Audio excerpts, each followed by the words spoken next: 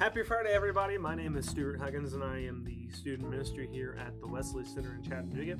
And our daily Bible readings for today, Friday, April 29th, are Psalm 30,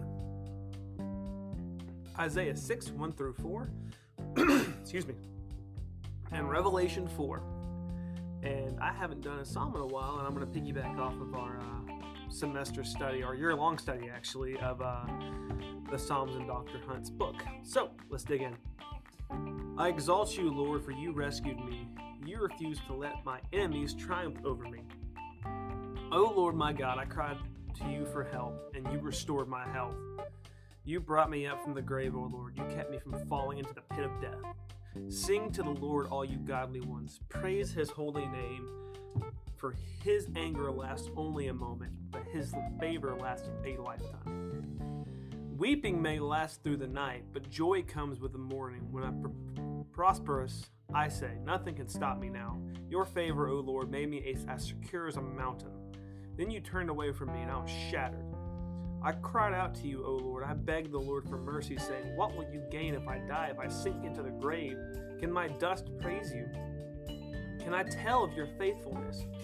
Hear me, Lord, and have mercy on me. Help me, O Lord. You have turned my mourning into joyful dancing. You have taken away from my clothes of mourning and clothed me with joy, that I might sing praises to you and not be silent.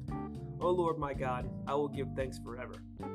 That was a long one, and I also have been trying to read slower because I am a fast reader and fast talker. Excuse me, not fast reader. I'm a very slow reader, actually.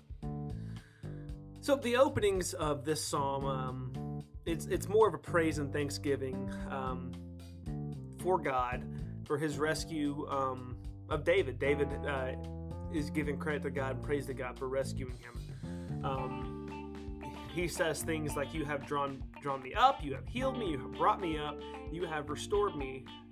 And God has delivered the psalmist, which is David, we believe anyway, from the power of death over his and also over his enemies, right? So beginning in verse 4, the speaker addresses the congregation that he's writing to and speaking to through this psalm as the faithful ones, which can be compared to anybody who is reading the psalm, anybody in the church, anybody in the Christian faith, anybody like that. It's the way I interpret that anyway. They are called to join in thanksgiving to God. And verse 5 uses, and a lot of psalms in general use, poetic kind of imagery. And so do a lot of contemporary songs these days on the radio, because that's kind of the same structure they follow, is just the repetition and the repetitiveness of those things and of poetry, you know. To articulate the reason the congregation should give thanks to God, because God is good and God does not get angry. God's anger lasts very, very little, but his favor is forever, right? So God's anger and the resulting weeping are but a moment in the context of everything we can experience in life and of joy and hope. So in verse 6 through 11, it's the body of the psalm, and it tells a story of the crisis that in the prayer and the deliverance that David is experiencing, or whoever the psalmist is. And all is well in the life of this person. Perhaps he or she came to trust in human achievement rather than God, right? Which is something I think a lot of us can do in today's time, is put a lot of faith in we as humans versus giving credit to the things that we can accomplish from ourselves to God instead. So we again find real powerful imagery and real poetic imagery in verse 11 to describe the rescue. And again, I want to encourage you guys to go read through this several times. Psalms are these things that take a long time to, you have to read them several times in order to fully appreciate them and fully interpret them. But in the sense of imagery, grief changes to no longer grief but joy. It's described as dancing, and the customary the typical grieving turns into complete joy, right?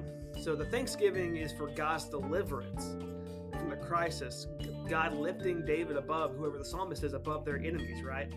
For a new perspective on life centered around gratitude, not only for human achievement, but for what God has done in their life, right? So that is all I have for you guys today. I hope you all have a great rest of your finals week. If you're like me, this semester just flew by. It doesn't even feel like it's over, but my last final is on Tuesday. So let's hope I survive and I get plenty of rest, because I'm a little tired this morning. So that is all I have for you guys today. I hope you all have a great rest of your weekend and a great finals week, and I will see you guys later. Peace.